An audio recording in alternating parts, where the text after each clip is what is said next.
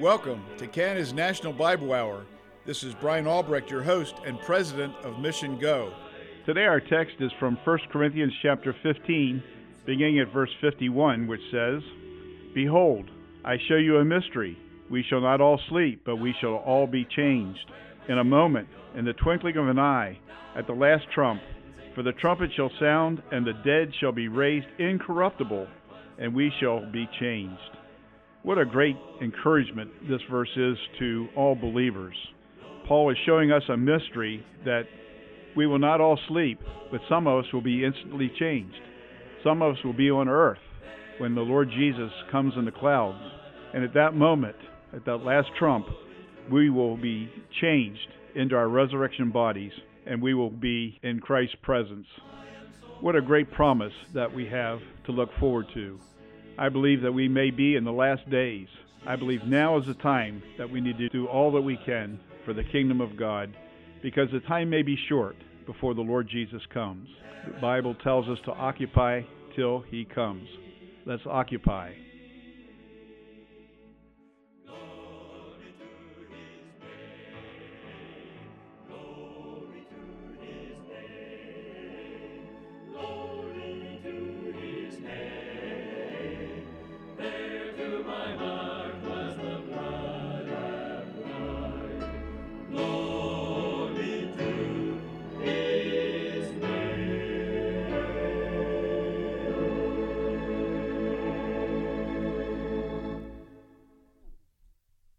My hope is built on nothing less than Jesus' blood and righteousness.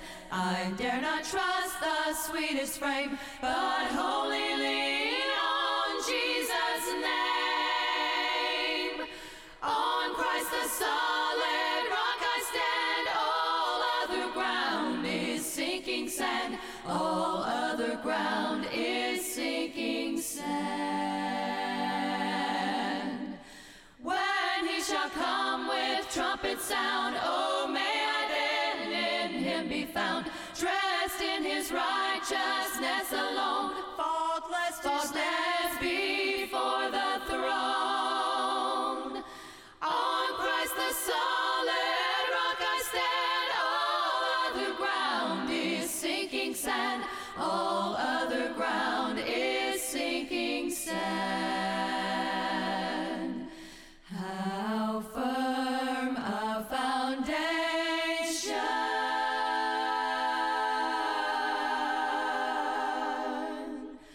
fear not, I am with thee, oh, be not dismayed, for I am thy God, and will still give thee aid.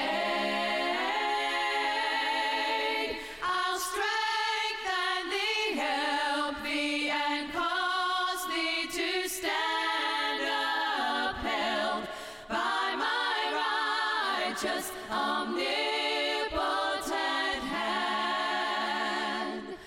On Christ the solid rock I stand, all other ground is sinking sand. All other ground is sinking sand. All other ground, all other ground is sinking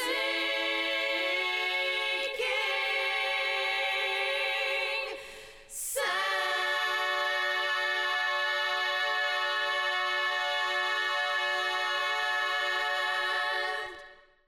During this time of COVID, we are unable to schedule some of the in-studio interviews with our missionaries. Dr. Albrecht has taken this time to present a series of studies to the staff and missionaries which are broadcast around the world. Please join us as he speaks to the staff in this series of messages. God bless. It's a wonderful booklet. It's just done so well, and it talks about the 7 words that John uses that personalizes Jesus Christ with God the Father. It's really done very well, and I recommend anyone reading it. I am going to introduce it and maybe talk about one or two words today. The pamphlet starts off with a really good illustration. It shows the equality between the Father and the Son. It starts back in Exodus chapter 3, verse 4. And if you remember that context, that's Moses at the burning bush. And remember, he had to take his shoes off because he's on holy ground. And God reveals himself personally. Now, in the Old Testament, you find a lot of words for God. A lot of attributes about God. Elohim, which is the plural ending for God, which gives an indication of a trinity or more than one. But you have other words that Lord God Almighty, the powerful God, or the Lord God of hosts, the Lord that's over armies, or the God that provides. These are all attributes of God. In Exodus 3:14, God revealed himself as a personal God. And he says, I am who I am. This is what you are to say to the Israelites. I am who sent me to you. So here we have this I am, the I am. He disclosed his personal name. You realize that names were really, really important. But also, it would allow you to have control over someone. And this illustration is like this. I have a kid. I have a son. My son, I have a Brian and a Tim. Well, when I say, Tim, come here, I have control over him because I'm using his personal name and I'm telling him to come to me. And so you have control. When you give away your personal name, you're giving people control over yourself. And so that's sort of the idea here, that God has disclosed himself to mankind, disclosed himself to Moses. He's the great I am. And then in the New Testament, you find the Lord Jesus Christ starting to use I am, and he's using himself to show that he is this same God that was in the Old Testament that Jewish people were worshiping all these years. The great I am who I am, and now he is I am. And he talks about over and over again, he keeps saying that the Father and he is one, and so it shows unity of the Godhead. And so it's really important. And it's interesting in the Old Testament, if you study these things, in the Old Testament, there's just 4 consonants. It's actually YHWH in English, and there's no vowels. And of course, the copiers, the scribes that copy Scripture, they never put the vowels on that name because you weren't supposed to pronounce it, because it was a personal covenant name of God, and you would never use that name because you'd always use it in vain. So they never put the vowels on, so you couldn't actually say the name out loud. And so they would never copy that name in the text. And so they would always use the word Adonai, which means Lord, in place of saying God's name. And of course, that's how we get Jehovah. They take the vowels from Adonai, they put it on those 4 radicals, the four letters of the Hebrew, or consonants in the Hebrew language, and you get Jehovah. But Jehovah is not God's personal name. The name is really Yahweh. That's his personal name. And when you use it, you better use it carefully, because that's the personal name of God, and you better not misuse it and use it in vain. Thank you for listening to Canada's National Bible Hour. This month, we're offering a wonderful, wonderful booklet entitled 100 Prophecies Fulfilled by Jesus. This booklet is really rich in that it describes the prophecy from the Old Testament, then it gives the Old Testament reference and the verse, and then it gives the New Testament fulfillment that Jesus did during his ministry. And so it's just a wonderful companion to your Bible study as you see the wonderful fulfillments of all the prophecies of the Old Testament. There are 100 of them listed here. It's a wonderful opportunity to see how God has used men and women over the years to prophesy about the coming Messiah, and those prophecies have been accurately and literally fulfilled in the New Testament. And it really lets you see how God has preserved his word over all these years. And we know if all the prophecies of Jesus coming and his first advent are true, we know that the prophecies for the second advent, which are many, many more, will also be fulfilled literally, just like the first 100 were fulfilled. So to get your copy, you can write to Canada's National Bible Hour, Box 1210, St. Catharines, Ontario, L2R 7A7, or in the United States at Box 2010, Buffalo, New York, 14231, and just say 100 Prophecies, and we'll be sure to forward your copy ASAP. Thank you.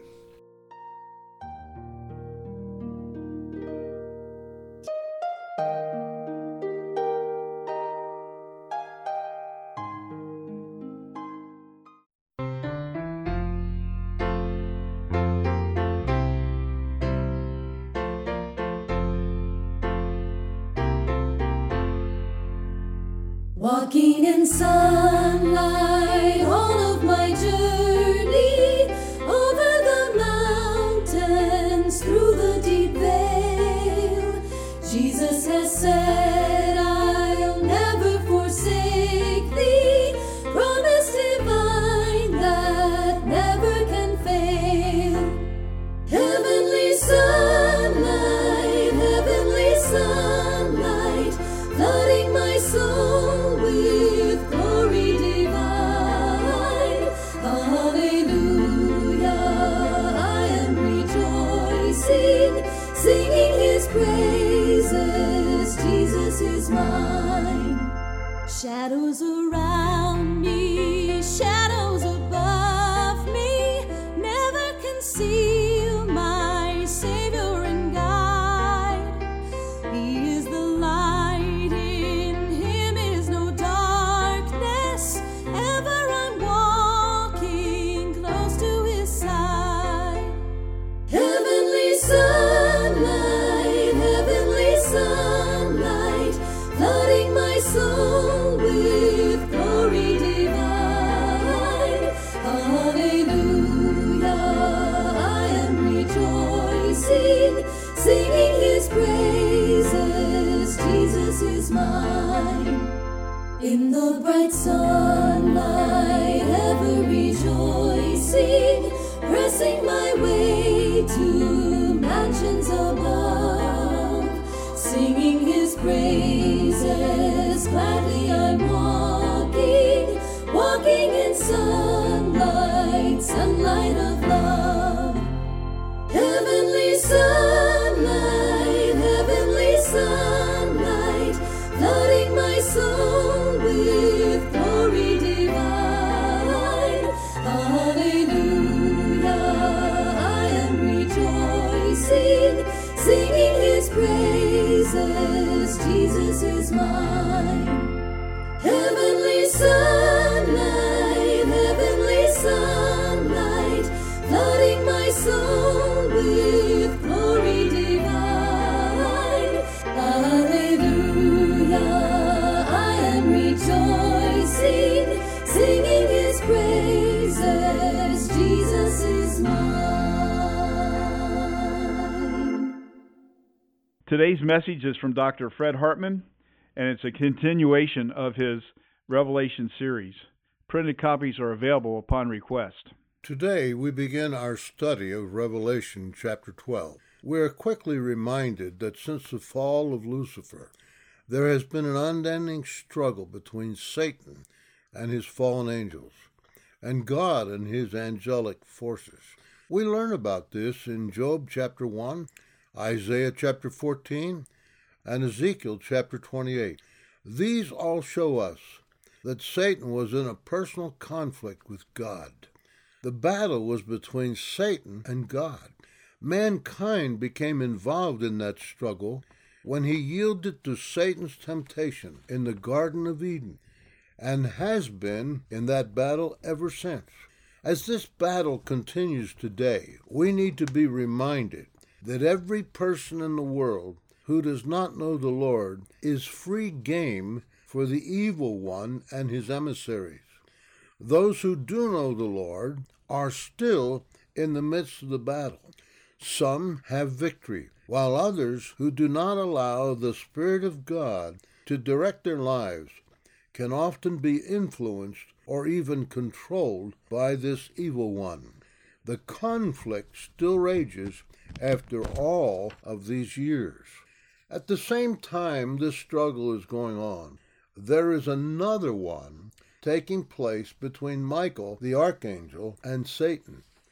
Both of these are the leaders of their angels. Michael deals with the good angels, while Satan leads the fallen angels or demons. The Bible does not have too much to say about this, but we learn a little from Daniel chapter 10, where Gabriel could not come to Daniel and to his aid because he was hindered by the princes or demonic powers of Persia.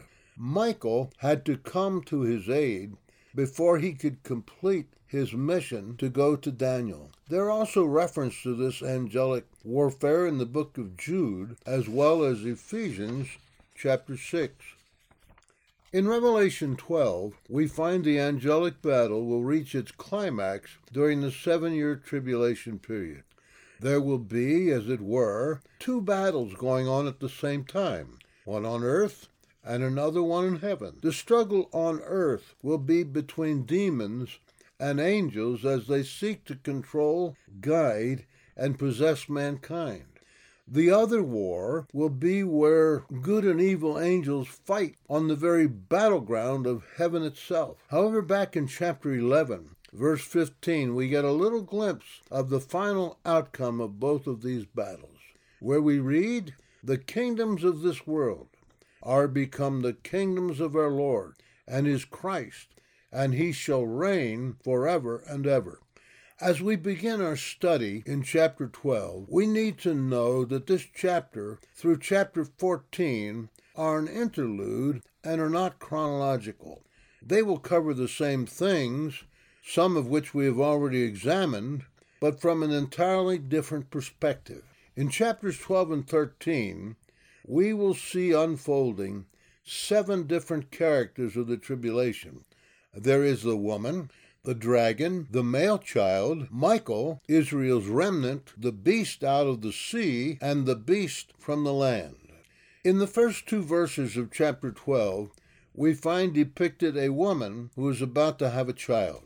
In verse 1, we are told, "There appeared a great wonder in heaven, a woman clothed with the sun, and the moon under her feet, and upon her head a crown of 12 stars."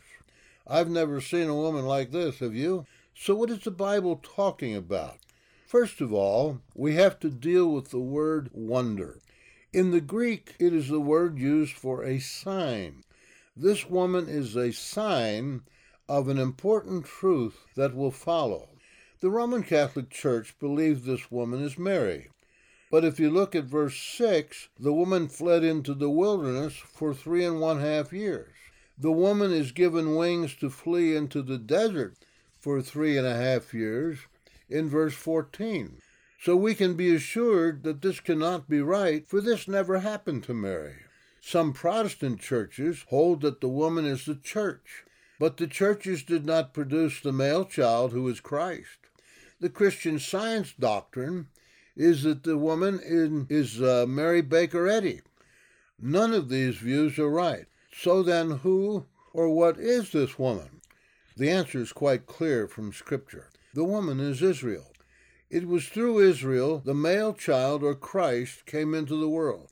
How do we know that? Let's look at Romans 9, verses 4 and 5, where we read of Paul's kinsmen according to the flesh, the Jew, who are Israelites, to whom pertaineth the adoption and the glory and the covenants and the giving of the law, and the service of God and the promise, whose are the fathers, and of whom as concerning the flesh Christ came, who was over all, God blessed forever. Amen. This passage makes it very clear that the male child came through Israel, who is the woman of Revelation chapter 12. In the Old Testament, Israel is likened to a woman many times. She is called an adulterous wife. In the book of Hosea, for example, the prophet had to marry an unfaithful woman to illustrate just how unfaithful Israel had been as she turned from God to the idol worship that was practiced by all the nations around her. Next, we see how she was clothed, with the sun, the moon under her feet, and on her head a crown with 12 stars. This takes us right back to a dream of Joseph as recorded in Genesis 37. There is the sun, moon, and stars. It says it would be under him. It happened when Joseph was sold into slavery in Egypt and rose to a leadership position in the court of Pharaoh. When his brethren came to get food in the famine that befell the land, Joseph's 11 brothers, who formed later the 12 tribes of Israel, along with him, were brought under the authority of Joseph. This again gives us proof that the woman in Revelation 12 is Israel. In verse 2 of Revelation 12, we learn that the woman travailed, being in pain, to bring forth the male child. Israel suffered much as a people before the male child, the Messiah, was born. She had been conquered by the Babylonians, then the Medes and the Persians, then the Greeks, and finally the Romans before he came the first time. Could this possibly be prophetic as well? For that nation will go through the tribulation period of 7 long years before he returns to take the earth back from Satan's domination. In verse 3, we are introduced to the second person of these 3 chapters, Satan. He is described as a great red dragon. Red is usually used to describe warfare or bloodshed. Verse 9 makes it very clear who the dragon is. And the great dragon was cast out, that old serpent called the devil and Satan, which deceiveth the whole world, was cast out into the earth, and his angels were cast out with him. So it is very clear that the dragon of verse 3 is Satan. Also back in verse 3, we read that the dragon has 7 heads and 10 horns, and has 7 crowns on his head. To understand the meaning of this, we must turn to Daniel 7, verses 24 to 29, where we learn that the 10 horns are 10 kings who will come into power in the end times. Out of these 10 kings or leaders will arise the Antichrist, who will become a great world power. The 7 heads of verse 3 could be 7 forms of government, out of which the Antichrist comes.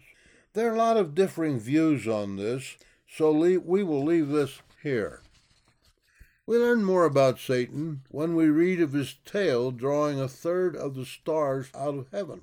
Angels are called stars in Job 34:7. Lucifer is also called the son of the morning, which means day star. The meaning of this is quite simple. For when Satan fell because of rebelling against God, 1/3 of the angels fell with him. Both came to the earth and have been the major source of trouble since then. Satan, at the present time, is called the ruler of this world. He and his demonic forces are free to work on this earth, and mankind has been dragged into this since the fall of Adam. When we read that Satan stood before the woman who was about to give birth to this male child, it is telling us that Satan did everything in his power to keep the Lord Jesus, the Messiah, from being born. That all started way back in the Garden of Eden, where we are told that Satan would go after the seed of the woman. He did his best to cut off the royal line through which our Savior would come. At one point, that line was saved by one 7-year-old little boy being hidden to escape death. Though Satan time and time again tried to cut off that line, God prevailed, and that line was preserved. In the last part of verse 4, we are told that Satan was ready to devour the child who was Jesus as soon as he was born. This brings us to the Christmas story, where Herod decreed to kill all the male babies under 2 years of age. He didn't stop here, but tempted him after Jesus had spent 40 days in the wilderness, fasting and praying. He tried to get the people of Nazareth to throw Jesus to his death off a cliff. He tried to get the Pharisees and scribes to stone him. Then he had him falsely tried and convicted and sent to the cross. But with hindsight, we can say that was the biggest mistake that Satan ever made. It didn't change God's plan at all. His death on the cross and his resurrection that followed provided the means of salvation for the world. We will close out our message today by looking at just the first half of Revelation 12, verse 5. And she brought forth a man-child, who was to rule all nations with a rod of iron. We know the mother of Jesus was Mary, but in our passage the woman is Israel. The Savior, Messiah, had to come from Israel as well as the tribe of Judah. He also had to be from a royal lineage in order to become the ruler of the nations. That, however, did not take place at his first coming as many expected, but it will in the future when he returns to this earth as King of Kings and Lord of Lords. We have seen today that Satan is very powerful and has a multitude of fallen angels or demons as well, that together have brought about all the problems this world has known. Just as they tried to thwart God's program for the ages, they play utter havoc on the world today. They do their best to keep people from hearing the gospel. Then when a person does hear the gospel, the temptations come so that they will not believe it. Did you ever think why there's so much persecution of Christianity today? No other religion has faced anything like this. Guess who's behind all of this? Finally, as a believer, don't you face temptations every day like I do? We certainly do. And where does that come from? You know as well as I do, and it doesn't come from God.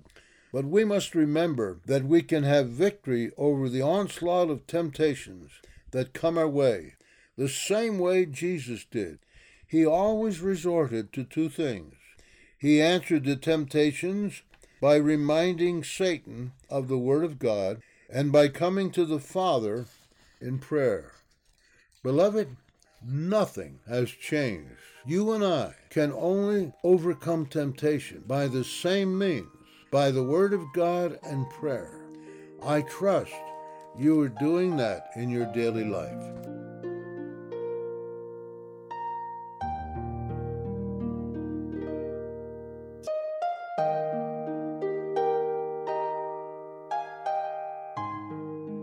I trust the message you just heard will be meaningful to you throughout this next week, and you can apply it to your own life. The Bible says, "For God so loved the world that he gave a gift. He gave his only begotten Son. Whosoever believes in him shall not perish, but have eternal life." God's a holy God, a righteous God, and can't be in the presence of sin. And so there had to be an appeasement to appease the justice of God. And the Lord Jesus is the one who did that for you, and he did that for me. He died there in your place because you and I and the whole world, for the Bible says all have sinned and come short of the glory of God. We've all done bad things, things that we're ashamed of, things that we shouldn't have done, that we know we were wrong. And so because of those things, we need to have a Savior, and Jesus is a Savior. He gives you the Holy Spirit. He's with you all the time. He guides and directs the thoughts and intents of your heart and helps you to live a better life.